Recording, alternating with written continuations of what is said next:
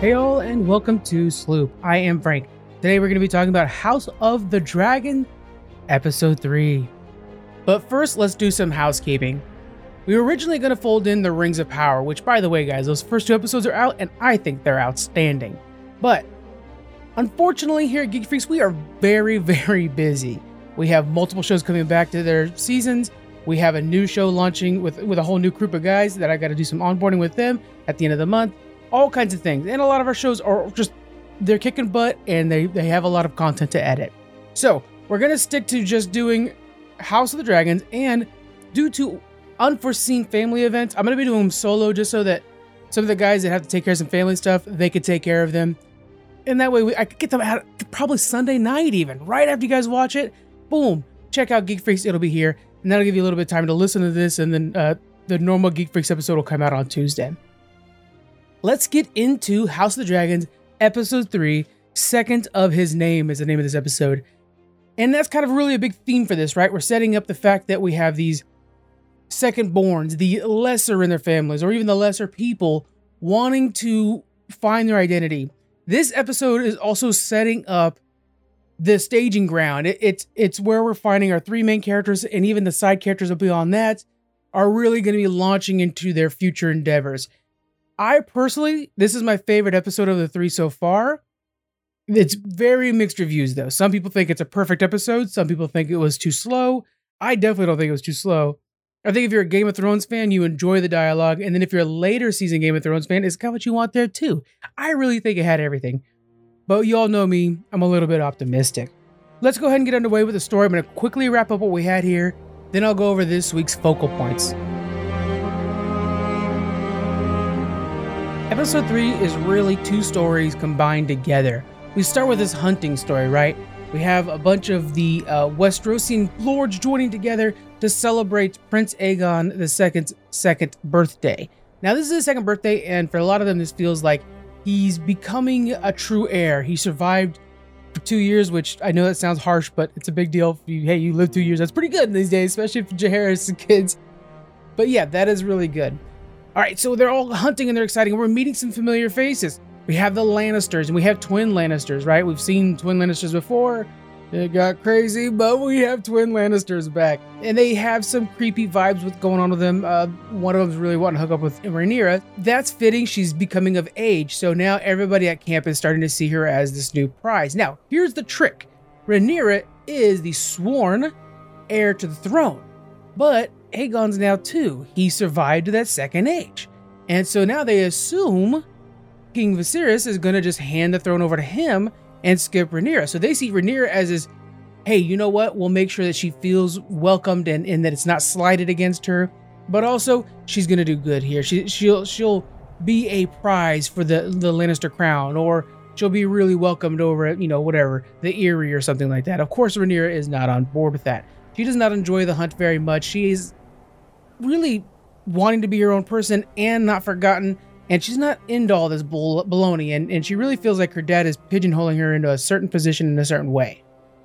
On Viserys' side, he's hearing the rumors. He knows, he's hearing it from his council and like that really Aegon is the better heir for his situation to keep the kingdom united. But there's two problems with that. First off, he promised it to his daughter, and he loves his daughter very much. His daughter is the daughter of his true wife. That made him a man, he even stated in this episode. It's truly something special. But secondly, he's having those doubts himself. He has had a dream, a prophetic dream. Remember, the Targaryens have these dreams where they can do this.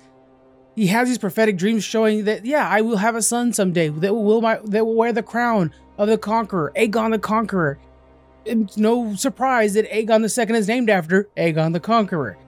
He's being just destroyed on the inside. He's being chewed up. And we see through this entire thing where he's basically being forced by the lords around him to follow a certain path, and Rhaenyra is not giving in. So it's just this constant tension there, and it's blowing up left and right. We even see there's this hunting thing where they're going to be hunting down this white stag, which is supposed to be a sign of royalty. It's a good sign to have this on Aegon's second birthday. But as we go through the events in the story, when it's finally caught, and of course this is many, many glasses of wine later on, when they finally catch this stag, it's brown. King Viserys is almost forced to stab this stag, and you could tell he's not happy about the situation. We'll discuss that later on, but it's important to see that he's not happy with having to kill this stag right here.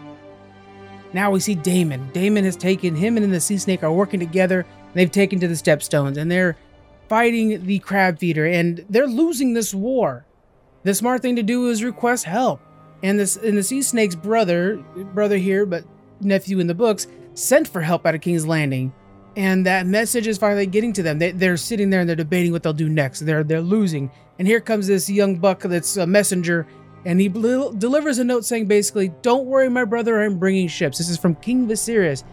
And Daemon does not take it well. After beating the shit out of that messenger, he decides it's suicide mission time. Now, this mission was actually being discussed before even Daemon land on the dragon. So I know there's a lot of people, I've heard already people discussing like, oh, this is a suicide attempt, or oh, Daemon just, he went out on a whim. No, this is a Sea Snake plan, but Daemon was not going to be on board with it until this happened. Right now he feels he has to prove himself, so he goes out with a boat, no dragon, mind you. He goes out there and he takes the fire. He is surrounded in far too many arrows, and he is surrounded by everybody, and then you hear it. You hear the roar of Sea Snake's army, the roar of the dragons, and we have a new dragon show up. I'm excited for this one. The Sea Smokey's a really cool dragon. We'll discuss him also later on. But yes, Daemon won. He killed the Crab Feeder. He drags him out and shows the world that I am Daemon and this is my future. These are our three stories going on, and we really are staging ourselves for the rest of the Dance of the Dragons right here, right now. Let's get into it.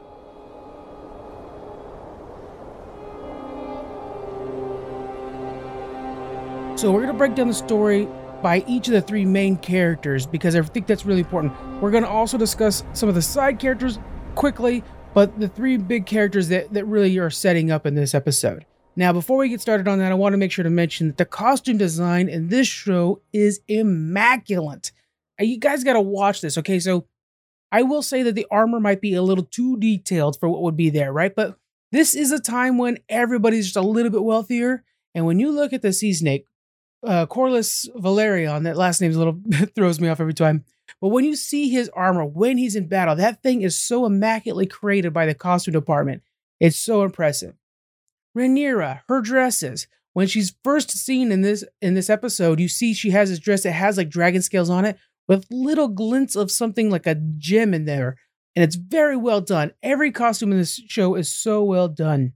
It's above even the first series, which, while it might be off-putting, I think there are some people who are like, oh, well, it's too fancy. But you got to remember, this is the high point of Westeros, of the Targaryens. This is them at full strength, and we're seeing it here in the costume design. The next thing I want to make sure to mention is this is a 3-year time jump. We've been discussing this, how the pacing seems off. The first episode seemed so slow, and now we've getting these time jumps. This one's a 3-year time jumps. So the young girl that was Rhaenyra riding her dragon and being late in the first episode is now, up for being married and stuff like that, not by her will, but by her father's. And so we got to keep that in mind that the time's moving quickly. We will have a shift in casting for both Rhaenyra and Alicent. That's coming up pretty soon. And you could feel it. It's like, oh yeah, we're going to actually need that here pretty soon. Well, it's coming up pretty soon. The actresses that are there now have done a splendid job. I am very happy with the acting in this episode so far. Again, I am Mr. Optimistic, but when you see the Sea Snake out there, like that, you are awesome. I want him to be in way, way more things. That guy is amazing. And the last thing I want to mention before we get into the character breakdown and kind of the three things I want to talk about is this excellent battle scene. I think that's one of the big highlights in this episode, why I think it's so important. The first half to me felt very Game of Thrones. I was in on all the dialogue, whether it was Rhaenyra off, gallivanting on her own, King Viserys talking to his cup. I was in it. I wanted every piece of dialogue. And then in the later half, when we had this giant battle and I'm rooting for dragons to come in and save the day, and somehow there wasn't an arrow hitting him. Daemon, it was ridiculous, but okay, sure. He's a badass. I get it. It was all amazing. And I think that this structure of a show, the one that balances both sides, is something that everybody can be happy with, and I was really surprised to see that there are some people who say this is the worst of the 3 episodes. Again, I think it's the best one. Let's get into these characters, okay? First off, let's go with Rhaenyra. She's obviously the star of the show, as she should be. Rhaenyra is leaving childhood behind, and with that, you guys have done it, I've done it. It sucks, right? You're becoming an adult, and nothing's quite right. And in her case, she's going from basically doing whatever she wanted. She was studying to be, the next heir to the throne. And suddenly that's in question. She may not be the heir to the throne. She might be the best candidate, but she's not the eldest male son. So right away, it's in contention, and it's contention hard by so many of the powerful houses. Lannister, a very powerful house. But you'll notice there's other houses that are not there. You don't see the Starks there, do you? Okay, keep that in mind. Spoiler. But we see so many powerful houses there backing up Aegon, her little brother, and herself. She has no interest in playing these little parlor tricks with her old friend Alicent, someone who she lost her friend, and in many ways lost her dad. We saw a conversation with them earlier, I believe it was the last episode, where, maybe it was this one, where she was angry with him. He was saying, you have to do your duty. And she's like, you didn't do yours, or else you wouldn't have married Alicent. She wasn't the best of the best choices. I do not seek to replace you, child. You've been much alone these last few years. Alone and angry. I will not live forever. I wish to see you contented. Happy even. You think a man would do it? A family. I had a family. What would you have me do? If it was for advantage, you would have wed Laena Velaryon. That is true enough. And he had nothing to say to that. He said, fine, you marry whoever you want. And we see Rhaenyra will do that. She goes and she marries more than once. And some suitors are good moves and some suitors are just lust. And she's living her life as she wants to be. And you know who does that? A Targaryen.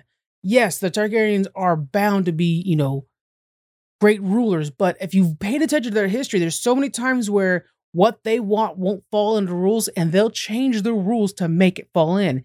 Rhaenyra's doing that. King Viserys has forgotten his Targaryen ways. He feels like the way he turns. Remember, he left Valeron. He's leaving his daughter behind. He's turning away from the Valyrian blood towards the Westerosian blood. He wants Lannister approval. You are a Targaryen.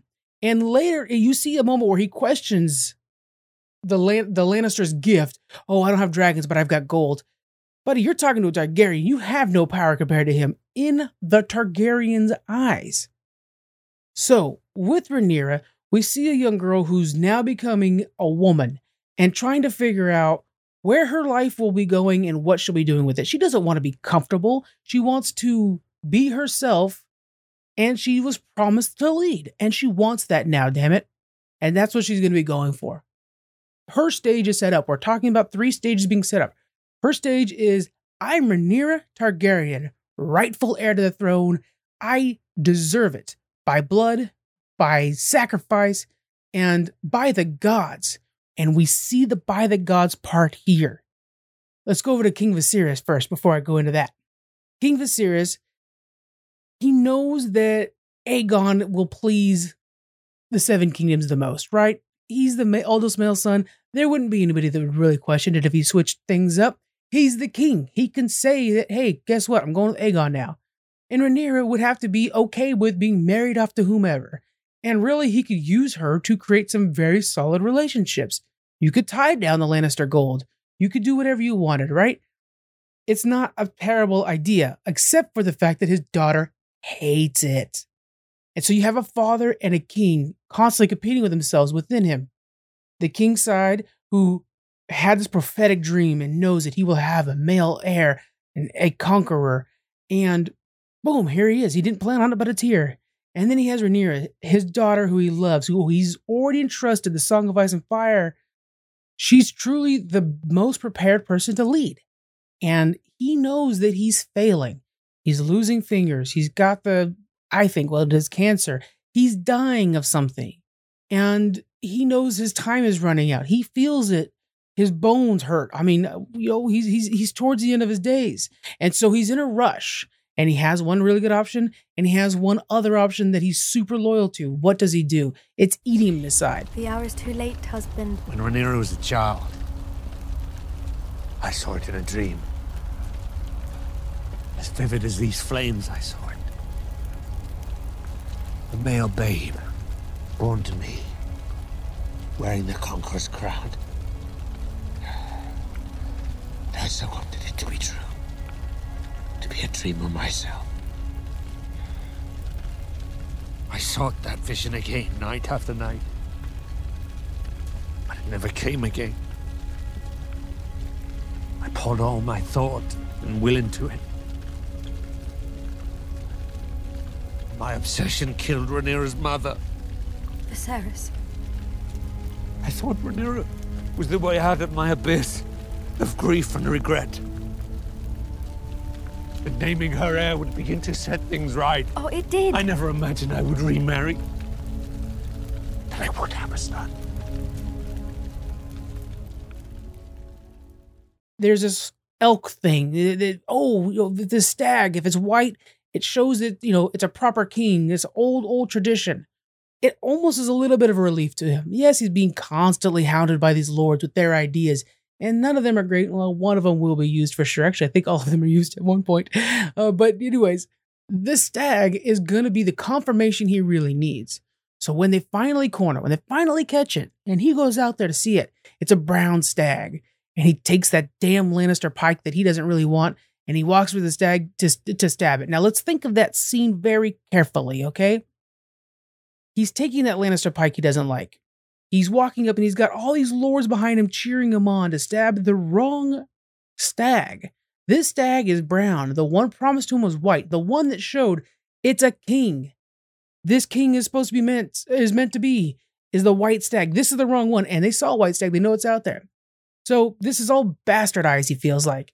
He's going up to it, and he has the guy telling him, oh, you got to stab here. He's being guided. He's not taking charge. He's not being a Targaryen, and he stabs it. And it's not enough. You didn't do enough. You got to do it one more time. Stabs it again, and he falls, and everybody cheers, and yada, yada. He feels so hollow and empty. This is not his life. It's not what it's supposed to be. Now let's go back to Rhaenyra, who killed a boar on her own, which, by the way, a boar killed Robert Baratheon. Let's not forget that. She killed the boar on her own. She survived the wilds through the night. I mean, with help, but she survived the wilds through the night. And then she saw that stag. She saw the white stag that meant you're supposed to be king. And you know what? She let it walk away on her terms. She's the rightful heir. And I don't know about you guys, but I'm rooting for her the entire time. I'm going to tell you that right now. Now, let's head over to Daemon Targaryen before we forget about old Daemon Targaryen. This is a young man who went to war because he needed to prove himself. He thinks he should be the one on the Iron Throne, and he knows the best way to do that is to lead by example. So he says, look, hey, you got a problem with this shipping lane? I'm going to go take care of it. He's fighting the crab feeder. This war is not going well. The crab feeder is entrenched. We've seen this war in our own history in America. The enemy is entrenched. They're deep into caves. They know the land better than you are. And you are invaders in this area. But they're encroaching too. This is, they're not necessarily from this land, but you're attacking into their island, and it's not going well for you. The numbers are dwindled, and they're on their very last leg. They have a last-ditch effort, basically sacrificing Daemon temporarily so they could jump in and save him, but then they'll have the jump on everybody, and people will be out of the caves. The caves are the problem. They didn't even tell Daemon this plan. He just landed, and then the message comes up, and we see, boom, okay, then we're going. Because Daemon is not going to allow his brother's ships to land in the Stepstones before he has a sea snake dead. He doesn't care if he has to die in the process. So there is a level of like, hey, if I die doing this, at least I don't have to hear my brother, right? So he goes out there without his dragon, mind you. But by the way, I wanted to mention that too. His dragon felt the pain when he got shot earlier. It shows that the dragon bonding is pretty strong, right? I keep bringing up Avatar, but yeah, the Avatar, the Blue People movie, kind of think of like that. It feels like that. Anyway, so he goes out there thinking, you know what, if I die, I die. But if I don't die, I come out Daemon Targaryen, the biggest badass in Westeros. That's what he's thinking. So he does this, and that's why he goes full charge. This is Daemon Targaryen, the rogue prince. He doesn't do anything half measured. He's gonna go all the way. After this fake out, and he's just running and he's got arrows raining on him. Then all of a sudden, he's surrounded, and here comes the Sea Snake's army. It was all planned, the false surrender. And the Sea Snake's army comes in and starts cleaning house. Oh, but these arrows are raining down. No, my friend, here comes Lenore Valerion, the eldest son of the Sea Snake, and he's riding a dragon. Why? Because he's half Targaryen. Remember, their mother is Targaryen, so both the Sea Snake's kids can ride dragons. And he rolls in on the Sea Smoke, which is one of my favorite dragons. To me, it looks like a real medieval dragon, right? It's not like Daemon's Targaryen's malformed. It makes sense, but I like the ones that look like real freaking dragons, like something I'd play in World of Warcraft, something I'd be fighting in World of Warcraft. That's what this creature is. And he comes in and it's very precise targeting and just cleans house. And Daemon's got his eyes set on the one guy that'll give him redemption, killing the Sea Snake. And we don't see him kill the Sea Snake. That was a little lackluster. Two things in this battle that were lackluster. The fact that he did not get hit by arrows for a very long time. When he was running and those arrows were raining in on him, I mean, come on, buddy. I mean, like, let's get serious. It's like when you see those action movies and they don't ever reload the gun, and like, you just went through 40 bullets. How did you not need to reload that pistol? He didn't need to, he finally got hit by arrows, but it wasn't until the very end. And then when he goes to attack the Sea Snake, we don't see that actual battle happen.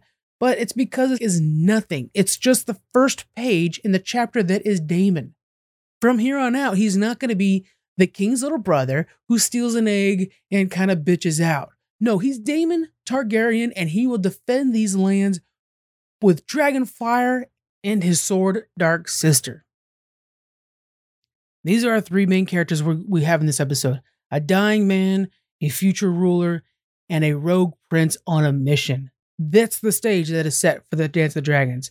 Outside of that, we have Alicent, who's now realizing that she needs to establish herself and her family and make sure that her kids are taken care of. She sees the shifting political alliances. She has loyalty to her old friend, a friend who doesn't have much loyalty in her, it seems like.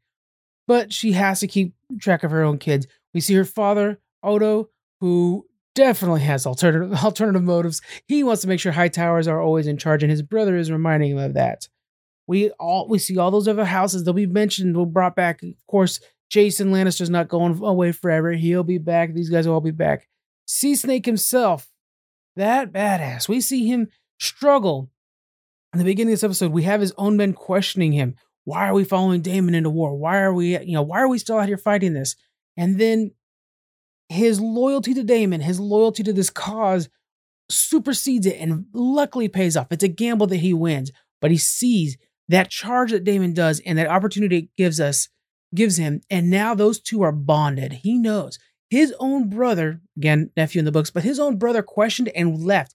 His brother sent the letter to King's Landing trying to get help, betraying the whole cause.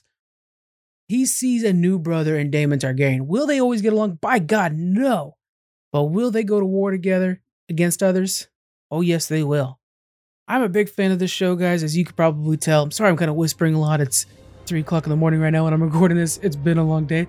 So anyways, but yes, we have such a good show setting up here, guys. And Daemon Targaryen is really impressing me. I can't wait to see more of the Sea Snake. I can't wait for him and his wife and his whole family to start getting involved. We will see much more of his son later on down the road. I won't say anything about that, but his son's coming up later down the road, and that's going to be an interesting story as well. Rhaenyra, killing it. Rhaenyra is an outstanding character. A true successor to Daenerys Targaryen, which was somebody that I just loved rooting for. And now I love rooting for Rhaenyra, and we'll see how things go with the casting switch up. That's going to feel weird, I think, but it's right around the corner. I think we got like one more episode with this actor, and then we're going to be moving on. Anyways, guys, I hope you guys enjoyed this. Sorry it's a little long in the tooth. I got a little too excited. I purposely left my notes small so this wouldn't happen, but I got a little too excited about this episode. I truly enjoyed it. I will see you guys next week for another episode where we talk about House of the Dragon. We have a new interview coming up. Actually, I think we have 2 interviews coming out this week. And then we have a Geek Freaks coming out this morning. And then the next Geek Freaks is going to be live from Capital Creative Showcase in Sacramento, where we're going to be talking to a lot of local devs working hard to share their stories. So please come and join us for that as well. Thank you guys very much, and you guys have a wonderful week.